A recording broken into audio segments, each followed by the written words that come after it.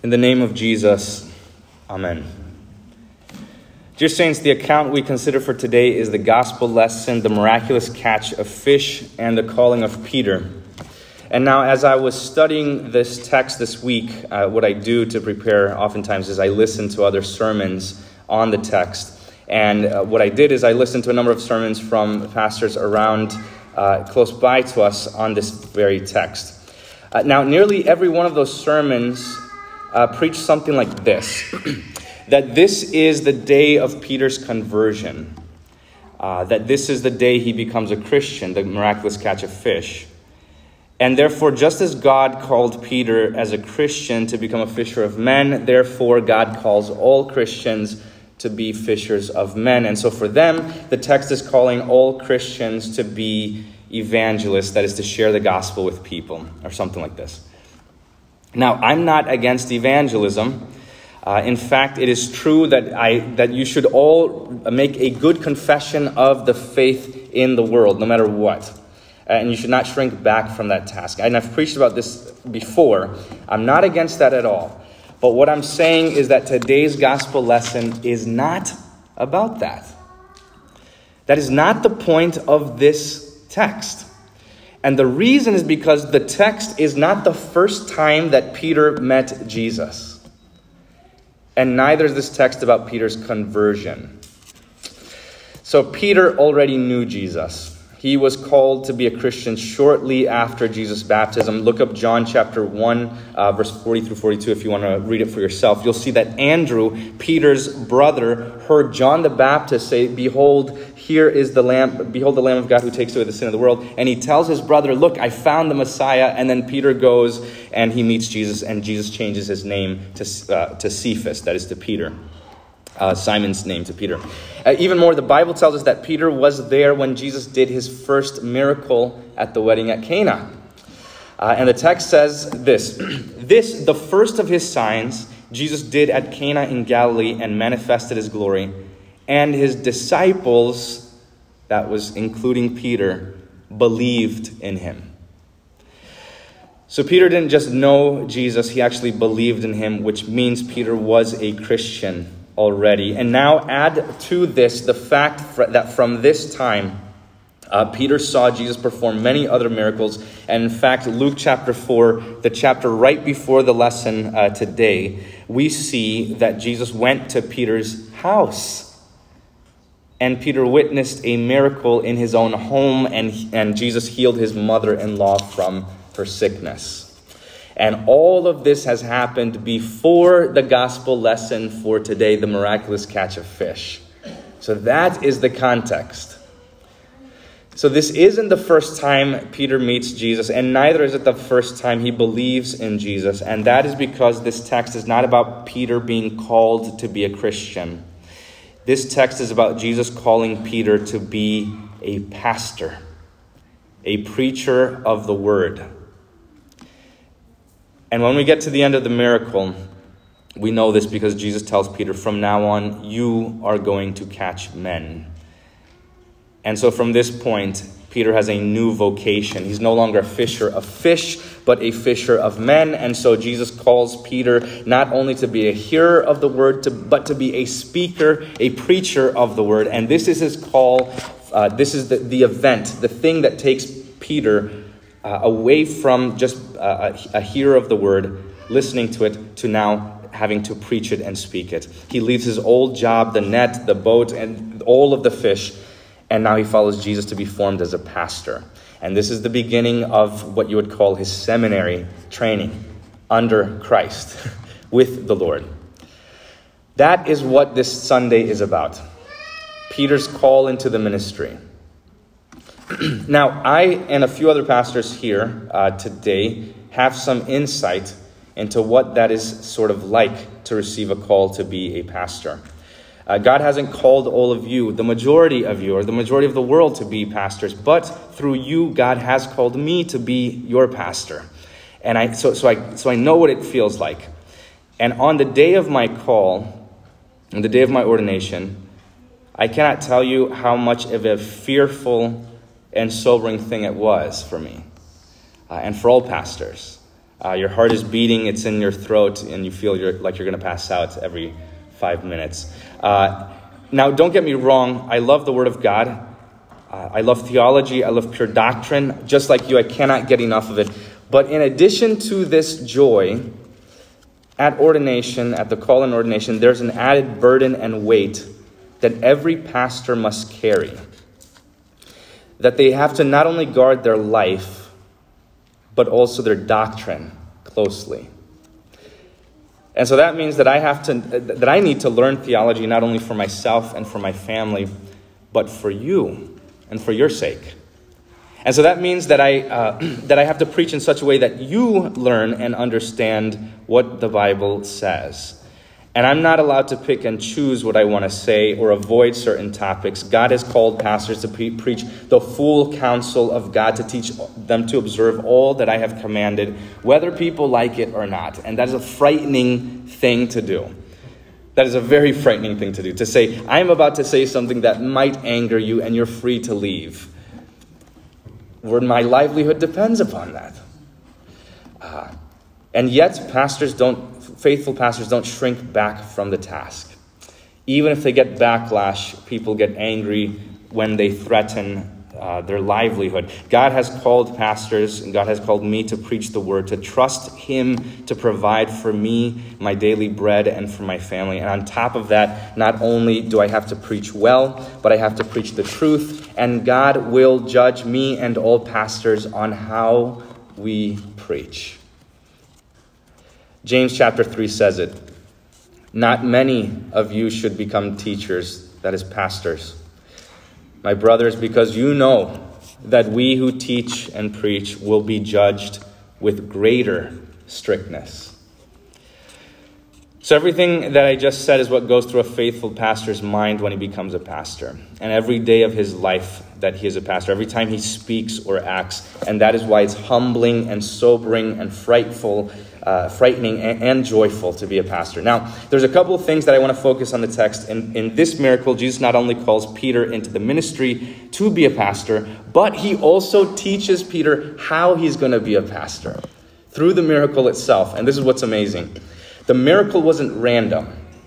It was set up. It was prepared. It was done intentionally by the Lord Jesus himself to get a message through to Peter that he wouldn't have understood in any other way. And Jesus used this entire miracle as sort of an object lesson for Peter. And we know this because of what Jesus says at the end, that you'll be a fisher of men. So we know the entire thing is ordained and orchestrated by Jesus. And from what I can tell, there are two things that he's trying to get through to Peter. Two things that we can get from this. And the first is this, that a pastor's own skills and methods and techniques will not determine his success as a pastor. And the second is that a pastor's own goodness and purity and righteousness will not determine his success as a pastor.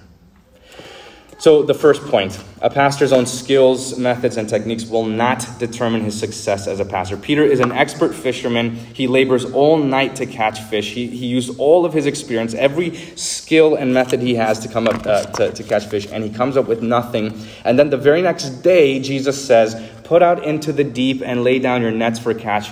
And all of human knowledge says that is not a good way to fish.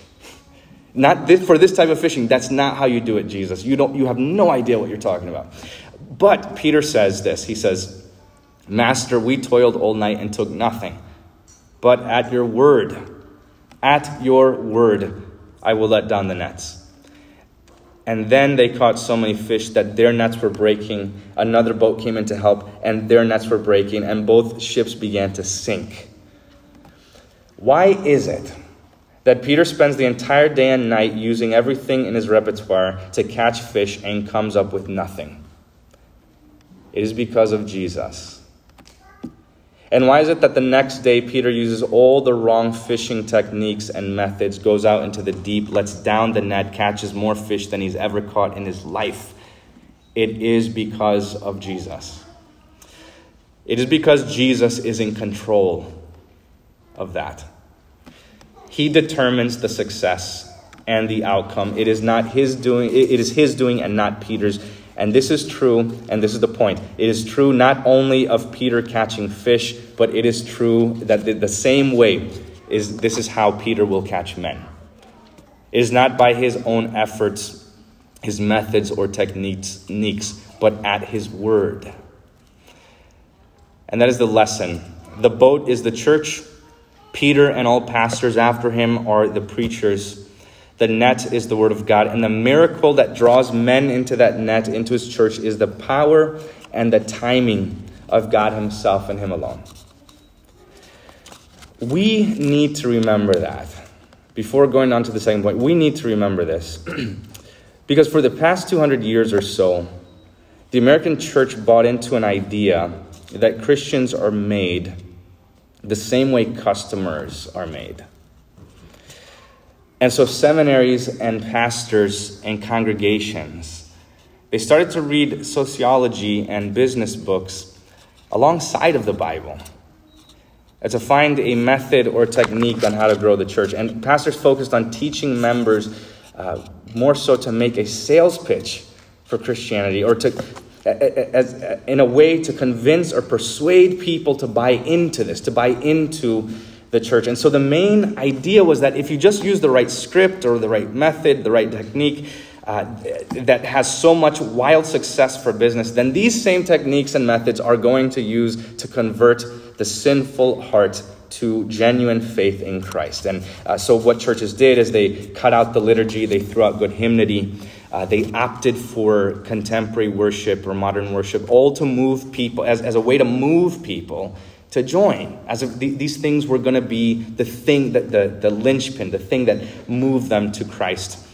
And we've seen poor congregations spend their last penny on buying methods or rebranding or mood lighting, technology, and so forth, in an effort to grow the church. Now, I admit that to my sinful nature, all of those things sort of make sense. And at times, you may even see it work. Some people might come around or something. But this is not the way the Lord teaches Peter to fish for men or to catch them. It is not the way the Lord teaches his church to catch men. None of those things that I mentioned before really work. They bring people by for a time and then they leave shortly after. But nevertheless, even if it did work, it is not the way the Lord taught pastors to grow the church. Jesus teaches us to grow the church in the same way he taught Peter how to fish, that is at his word. You do what the Lord says, you throw out the net, you proclaim the word. And then in the Lord's doing, in the Lord's timing, he will gather into his church good fish and bad fish, and clean and many and few fish, and fish that have a tendency to flop out of the boat back into the water again, and fish that weren't looking to be caught or be here today, so on and so forth. Some of you have been brought to this church to confess this faith without even trying to. It was not on your calendar where you scheduled, this is going to be the day that I become a Lutheran. This is going to be the day that I find the gospel. As far as you're concerned, you just stumbled across it. Others of you may have intentionally looked for it, thirsting and hungering for this, and didn't find it until now. Some of you maybe found something online. Some of you had a friend or a member tell you something. Others just showed up one day because you drove by. You can go around. In fact, you can go around in this congregation and ask every single person how they got here. All of you. And I know many of the stories of how you've gotten here. And how you've got to this exact church at this exact time. And you will get as many answers as you have people. It is all different. And every time someone comes to the church and joins, I am surprised. I'm used to it, but I'm always surprised, always. You just show up. For me, you come out of nowhere. Every Sunday until now, you were not here, and then one Sunday, all of a sudden, you are. And then you love the Word of God. And you love it. You hunger and thirst for it. You're happy when you hear the gospel. And it's humbling to me because it proves that I had nothing to do with it, that we had nothing to do with it. When I arrived, we had 20-some members. Now we have over 100. And there's no method or technique or product or thing that brought you here. It was the only thing constant through the years was the Word of God. The miracle is that the Lord timed and orchestrated everything in your life and everything in ours so that you would be caught by the Word here today. And so you're not here by accident. It is the Lord's doing. Now, I do want to show you that this isn't some sort of humble or modest or pious opinion that I'm just taking up. This is something that Lutherans have said since Luther himself. In a sermon from March 10th, 1522, Dr. Luther stood up in the pulpit and said this when everyone was saying, how is the Reformation so successful? How is this all working out? What did you do? Tell us the secret. What happened? And Luther then, after hearing all this, preaches this part. This is an excerpt from the sermon. He says this. He says, "For the Word created heaven and earth and all things. The Word must do this thing, and not we poor sinners. In short, I will preach it, teach it, write it, but I will constrain no man by force, for faith must come freely without compulsion. Take myself as an example. I opposed indulgences and all the papists, but never with force. I simply taught and preached and wrote God's word. Otherwise, I did nothing. And while I slept or drank a Wittenberg beer with my friends, Philip and Amsdorf, the word so greatly weakened the papacy that no prince or emperor ever inflicted such losses upon it. I did nothing. The word did everything. I did nothing. I let the word do its work." So why was the Reformation successful? Why is it that here we are in Winter Garden, thousands of miles away and hundreds of years removed from this event, and still we are hearing the effects of it, the rediscovery of the gospel, that we're saved by grace through faith alone, apart from our works? How is that the case? Someone argue it's timing, it's the printing press, the political situation, but Luther says it's none of these things. He says it is the Word. The Word did it all. Okay, the second point. A pastor's own goodness, his purity and his righteousness will not determine his success as a pastor. Some denominations believe that it is based on the pastor's goodness, his own charisma, his own personality, his own person, that is the thing, his own goodness, his character is the thing that is going to grow the church.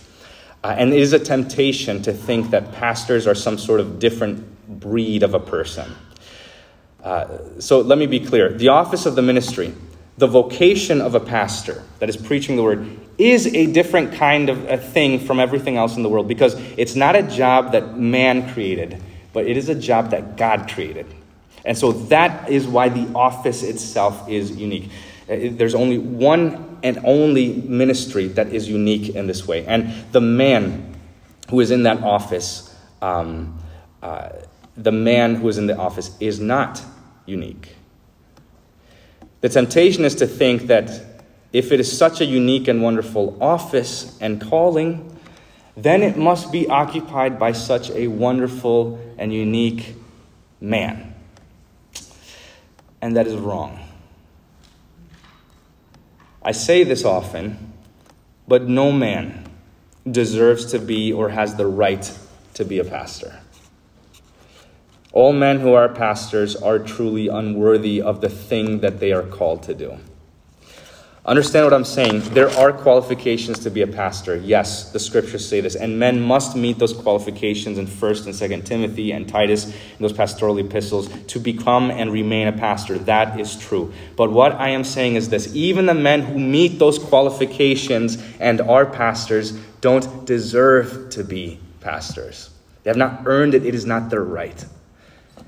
And that is because no man, not even the angels of heaven, are good enough or have earned a right to preach the precious, life-giving, eternal, holy word of God, to preach the gospel that is unbelievably beautiful, that God forgives your sins freely. The fact that God has even allowed us to hear these words is a miracle. It's gorgeous. And yet, the fact that he has called men to preach this.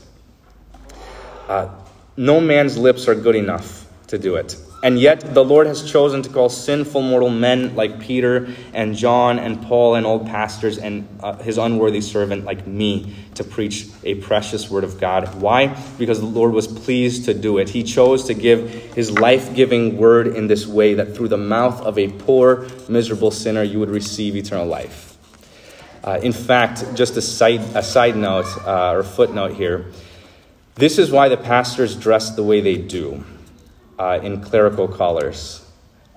They wear all black to show that he is just as well a poor and miserable sinner, as sinful as the next guy, and yet the only white part is around his throat, around his voice box, to show that he has been called to speak pure things to you, holy things. Now, this is something a pastor has to constantly remind himself of, or else he becomes conceited and puffed up.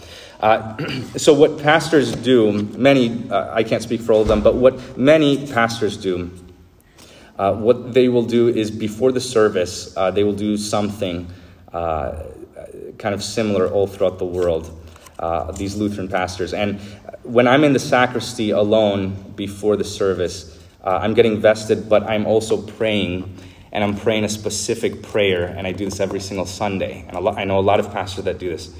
And they pray the prayer, once again, that our brother Martin Luther wrote. And it's this. He says, Lord God, you have made me a pastor and teacher in the church. And you see how unfit I am to administer rightly this great and responsible office. And had I been without your aid and counsel, I would surely have ruined it long ago. Therefore, I invoke you. How gladly do I desire to yield and consecrate my heart and mouth to this ministry. I desire to teach the congregation. I too desire ever to learn and to keep your word my constant companion and to meditate upon it earnestly. Use me as your instrument in your service. Only do not forsake me. For if I am left to myself, I will certainly bring it all to destruction. Amen. So I want to make this clear. When Jesus tells Peter, don't be afraid, he is not telling Peter, look, don't worry about it. I know you're sinful and all this stuff, but you're not as bad as others. So that's why I called you. What Jesus is saying is this. It says the only occupation in this world where you need to be perfect is that of the Savior of the world. And that position is already taken by me. So you don't have to save sinners. And you don't have to rescue people from hell. This vocation, the work that a pastor does not depend upon you, Peter. The growth of the church does not depend upon you. And it certainly does not depend upon your goodness. It depends upon me. I will save the world. I will rescue people from hell. I will grow my church. And all I have called you to do is preach the word. You preach it in season and out of season. You preach it in the pulpit, out of the pulpit. Preach everything I've taught you. Tell them everything I told you. Know that I will labor, though, and do the work. And while you sleep and eat and live your life, I will convert their hearts through that word. And I will bring people from the ends of the earth to gather into my church. So, dear saints, God has given you his word here today through the mouth of an unworthy and poor, miserable sinner. And for this, all the glory and honor goes to God alone. That you're not here by your own reason or strength, and neither are you here because of the pastor's reason or strength or anything else. You are here because the Holy Spirit has called you by the gospel. And for this, we will remain steadfast and faithful to the Lord, no matter how the world changes or how the world says and tries to convince us there's a better way to grow the church. The one thing we need the most is the one thing we already have, which is his word. So the same God who spilled his blood on the cross to make you his is the same God who brought you here into his church. And so the growth and the maintenance of this church depends upon Jesus, the success of the preaching depends upon Jesus. The conversion of hearts depends on Jesus. The baptizing of babies depends upon Jesus. The strengthening of faith and the fellowship in this church depends only upon Jesus. And your salvation, your eternal life, your peace, and your everlasting joy depends upon the Jesus who gave his life for you, who gave everything in your stead, who suffered everything in your stead and gave everything for your sake. Amen. The peace of God which surpasses all understanding guard your hearts and your minds in Christ Jesus our Lord. Amen.